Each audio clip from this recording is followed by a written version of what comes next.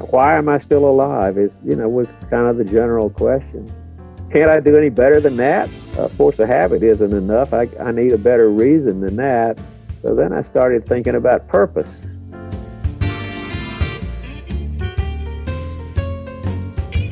I'm going to edit this so that I can take out all the stupid things that I say and just leave the intelligent pearls of wisdom. That's right. That you impart.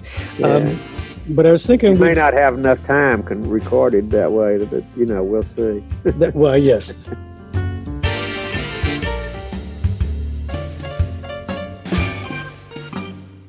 Dick Myers is a buddy of mine. I wrote about Dick in an article for Third Act magazine called The Call to Adventure, Using Myths to Navigate Late Life Transitions. The idea of the article was to focus on the major transitions we go through as we age. I used the hero's journey as a metaphor for various stages that we have to go through when we face major late life transitions like retirement or downsizing and relocation, or changes in our physical capabilities and changes in our mental capabilities, or even the death of loved ones. Mythologist Joseph Campbell found that all cultures have a common myth, and he called it a monomyth, that takes a hero away from the safety and security of home and propels him or her into an unknown and mysterious land. And eventually the hero goes through a transformation that makes him or her a stronger and better person. So Dick is in his 80s and has, to my mind, confronted a lot of major transitions in recent years. But rather than be defeated by these challenges, Dick has reinvented himself, discovering new ways to cultivate meaning, purpose, and fulfillment in his life. And I ended the article by saying that, quite sincerely, Dick is my hero. In this discussion, we explore how Dick has reframed his life as a call to adventure.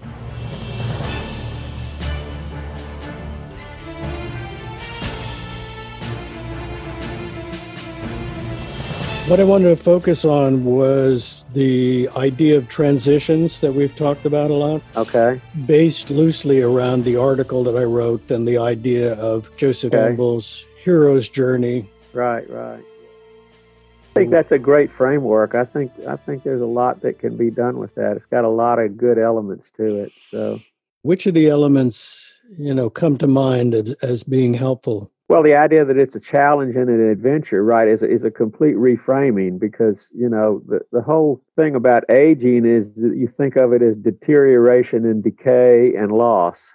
Right. So that's kind of the way aging is set up. That's the framework. What is aging anyway? There's the whole physical aspect to it, but the social aspect really is related to work and retirement, okay? Because that's when your life changes, when you lose that core aspect of your life, which in this country seems to be people's identity as well. Right. So I think in European countries, I've never lived there, but my understanding is that people aren't oriented toward defining who they are by their work in the same way. So I think to some extent it's an American phenomenon. Did you feel that way about yourself? Did you define yourself through your work? No. Nope. No, I don't think so. But I didn't have what I thought, people have a career where they're devoted to a particular field of work somehow. Mm-hmm. And I didn't really have that. I was kind of all over the place, so I went from one thing to another. So I never really thought of myself. People would talk about their career, and I'd look around and say, career? What is that? I don't have a career. So I never really thought of myself that way. I didn't define myself by my work. I was who I was, and I was doing this or I was doing that. Did you define yourself in any particular way? Well, I always felt like I was who I was, and take it or leave it. Without a need to define it, you were just there being you. Yeah, I didn't. I never reduced it into a definition. I just felt like that. Well, if I was approaching things as honestly as I could and doing the best I could, that somehow that's who I was. And it's not a very intellectual approach. Well, it's very Zen-like, you're. Yeah, sort of take it as it is.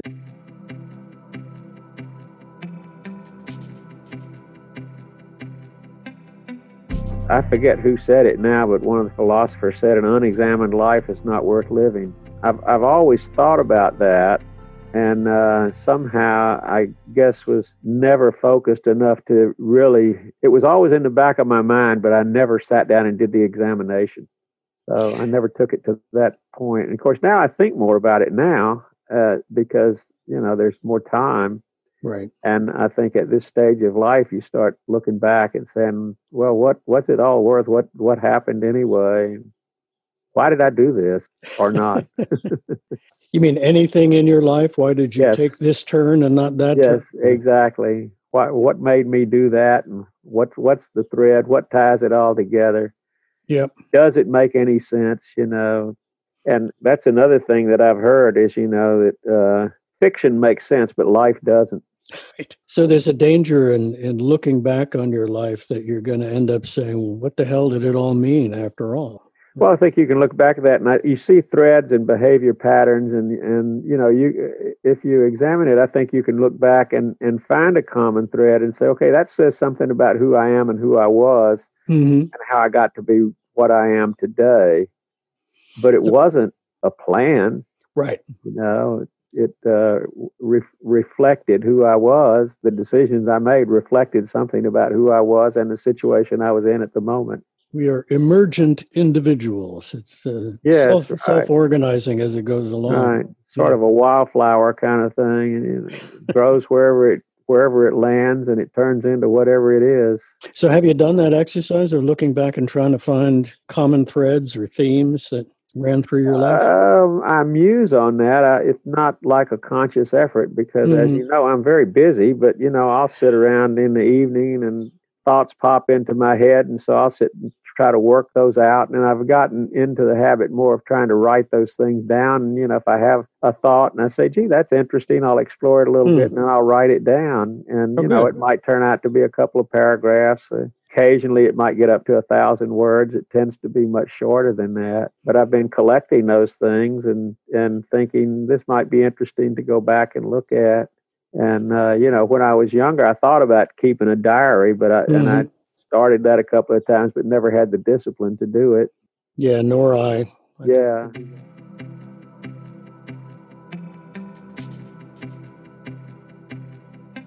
After 82 some odd years of life, have you figured out the meaning of life? No. Figured out the meaning of Dick Myers? Yeah, I think it all comes down to, I have a bubble theory.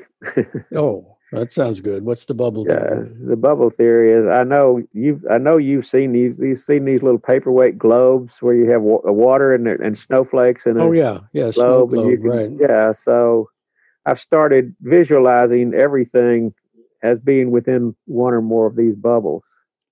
Okay, so you can take everything that I know, everything that I've ever heard of or thought about or experienced or imagined, and all of that fits inside a little bubble when you put it in the context of 4.5 billion years of Earth and billions of miles of space and billions of objects in space that are stars and planets and asteroids. And you put all of everything that there is, everything that I'm aware of, and put it into one of those little bubbles in the context of all of this vastness of everything else.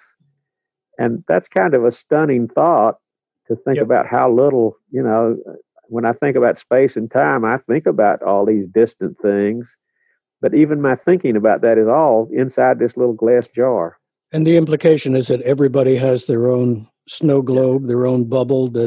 Well, different aspects of your life. I mean, if you think about your everyday life, that's a bubble within this other bubble. Okay, so you reduce that down and you say, well, what is important anyway? What's important comes from inside. Because, I think I told you about this. I was listening to a radio and an astrophysicist was talking about the universe and said in 4.5 billion years, it's going to be the end of the universe. Huh. And I found that I reflected on that and I was profoundly depressed by that. It's like, oh my God, you mean all this is going to come to nothing? And as I began thinking about that further and further, it's like everything that I see, hear, touch, feel, imagine it's just going to disappear in 4.5 billion years, and probably in 3 billion years, it won't make much difference either. So, I mean, you can bring that back down and say, where's the time horizon of when anything that I'm aware of is even going to matter to anybody or anything? And it's all just this tiny little blip in this vastness of space and time. So if you're looking for meaning, is there meaning in all that space and time? No, it all comes from inside the brain. So meaning then becomes reduced to something that comes out of your own brain. So then you look around and say, well, what's important to me? Mm-hmm. It's the people I interact with, the things that I can do, the things where I can make a difference. So meaning is somewhere in that much smaller bubble. So it reduces what I have to consider when I'm looking for meaning. And a lot of what you have to consider inside the bubble depends on the choices that you make about exactly what to bring into the bubble. Yes.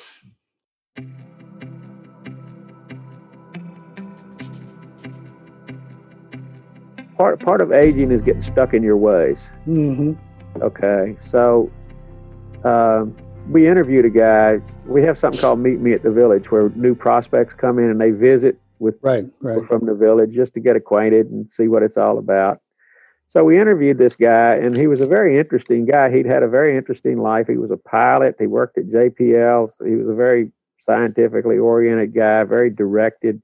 He was a ham radio operator. He was an enthusiastic bicyclist, and the list went on and on. I think he'd done some writing and maybe written some poetry or something. Very interesting guy. Well, he's losing all of this. He had his own airplane. He can't keep it up. His ham radio he can't do because of something about the environment in the ham radio environment in California and the mountains. It's a different kind of experience.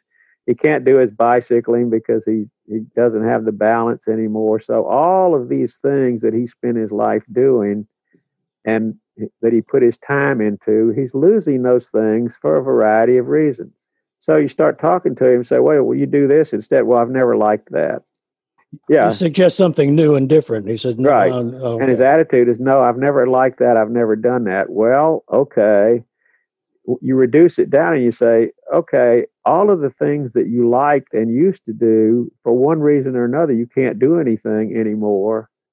But there's still a lot of things you can do. This guy was an intelligent guy, very capable. He could do a lot of things. Right. But if he's going to refuse to do anything new, he's got to do something that's new, because if he was really interested in it long term, he would have been doing it already. Okay. But he hasn't. Right. Okay. So now there's newness for him, but he rejects it. Do you think part of his... He rejected newness. And the thing is, when you're younger and you're going through life, newness intrudes on your life because you're going to go get a job. You're going to start a new job. You're going to meet new people. You're going to learn new skills. Maybe you go to school. You're looking forward to graduating from school. You move to a new community. You meet someone, you fall in love. That's part of a newness of life. You have children. You become a parent. These things happen to you in life. When you reach the older age, what happens to you in life on its own? Bad news. Oh, I see. So instead of the exciting good stuff that comes of its own. Exactly. But if you're still capable of doing things, then you can reach out and grab something. Carpe diem. Seize the day. Yes, indeed.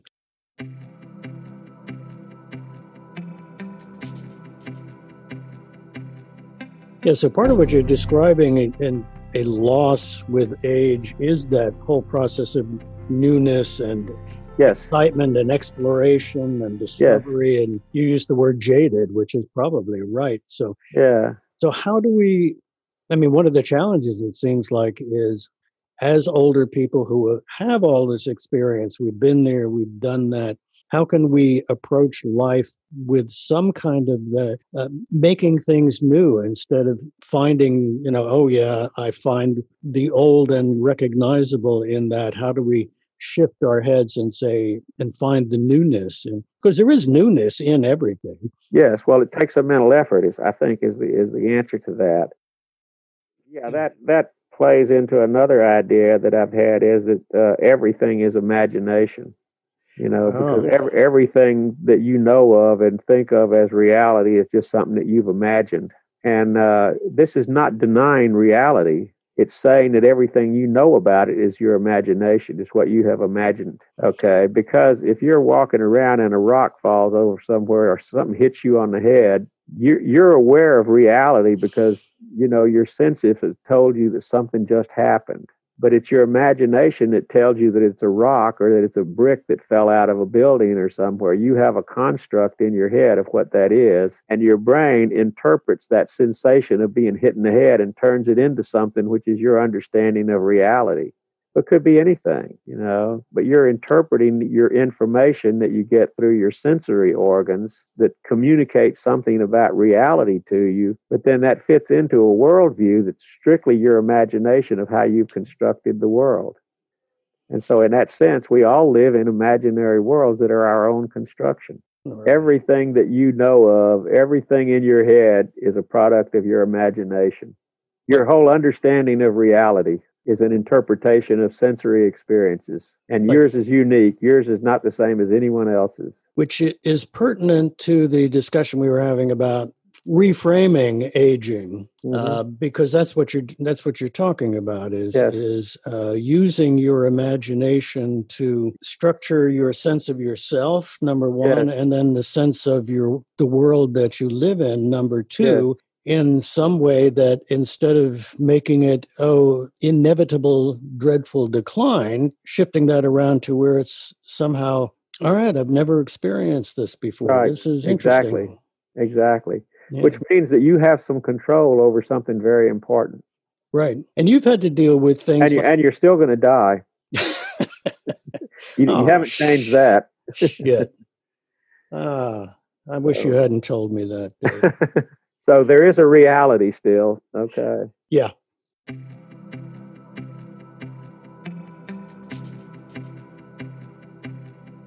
A lot of the opportunities for adventure when you're young promise joys and, delights. A lot of the adventures that we face when we get older are like, well, shit, how are we going to cope with macular degeneration? Which you are confronting.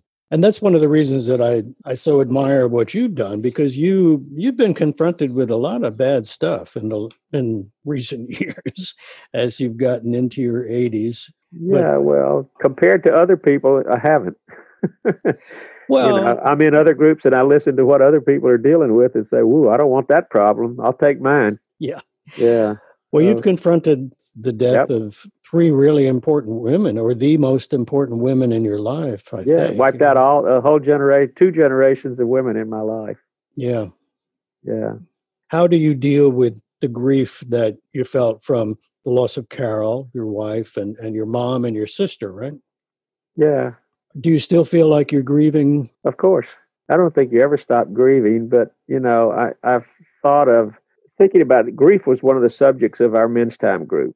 Okay, so we had everybody talk about, well, what is grief and grieving? And it really comes down to a loss. You lose something and you're grieving, If you have a favorite pen that you like to use and now you can't find it, you feel that loss of that pen. It's a trivial thing. Okay, maybe it's special because it was given to you by somebody important or something that you particularly liked. It's a trivial thing, it's a material thing. But you feel a sense of loss that you don't have that anymore. But you don't define that as grief because it's not as intense and prolonged.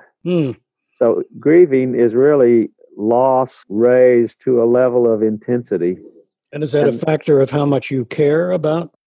Partly that, yeah. What impact does it have on your life? How significant is it? How intensely do you feel it? And so grief is an emotion on a rheostat. If you turn it down low enough, it's just loss. If you turn up the intensity, it becomes grief.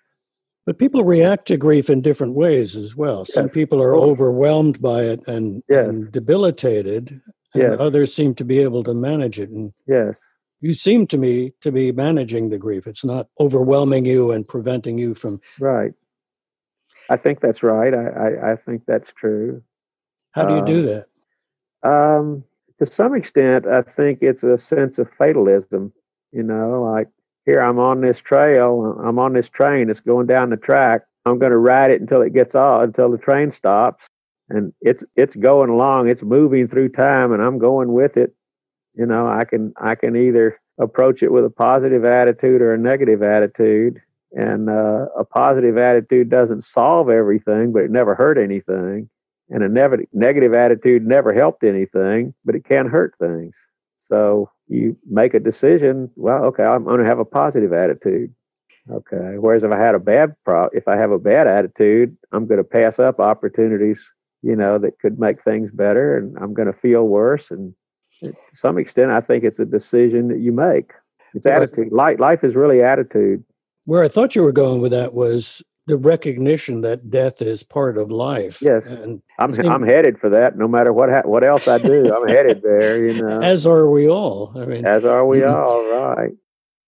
In the beginning of my article for Third Act magazine, I used something that you said to me that one day you were laying in bed and wondering why you were alive. Right. Yeah, I remember that. Yeah. So tell me, what was going on? Well, I was just laying there thinking, why am I doing what I'm doing? What is it all about? Why get up and do whatever I'm going to do for the day?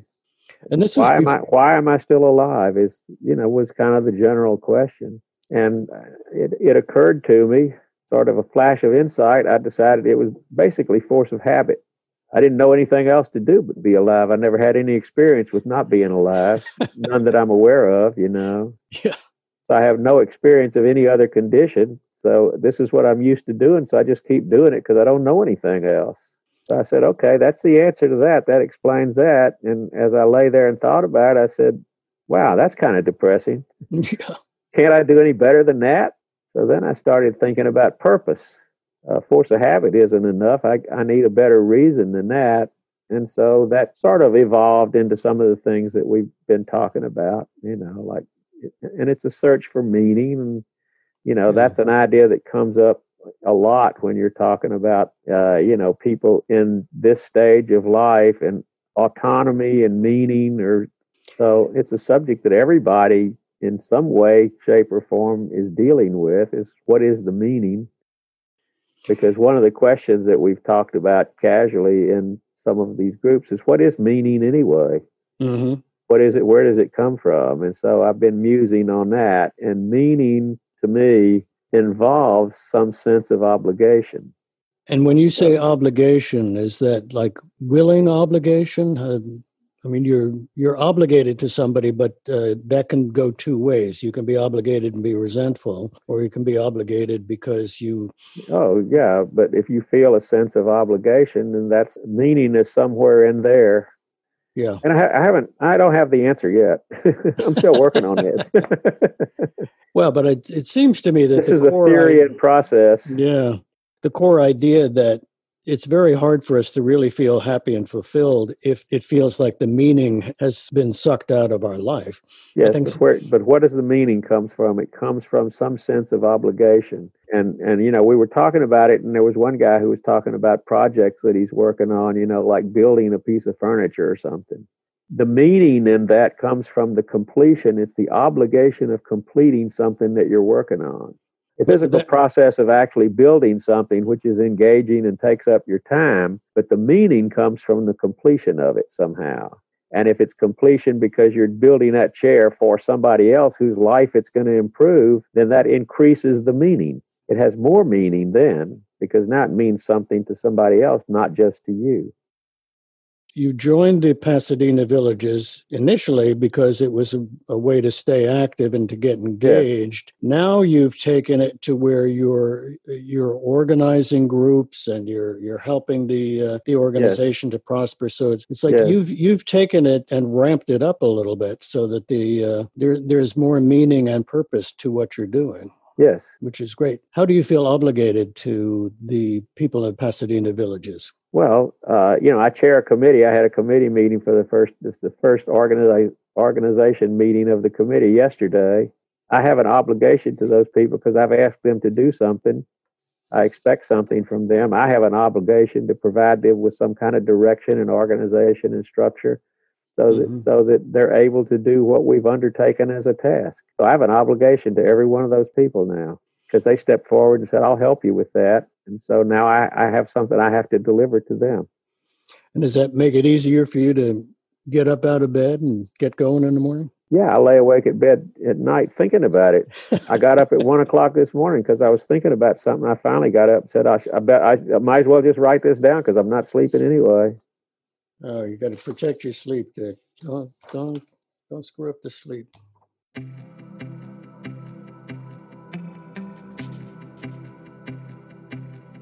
It was love that brought us together, Dick. Well, it was. It was David, your son, Absolutely. David's love, and Absolutely. For my daughter Una that brought us together, and we're part of a family.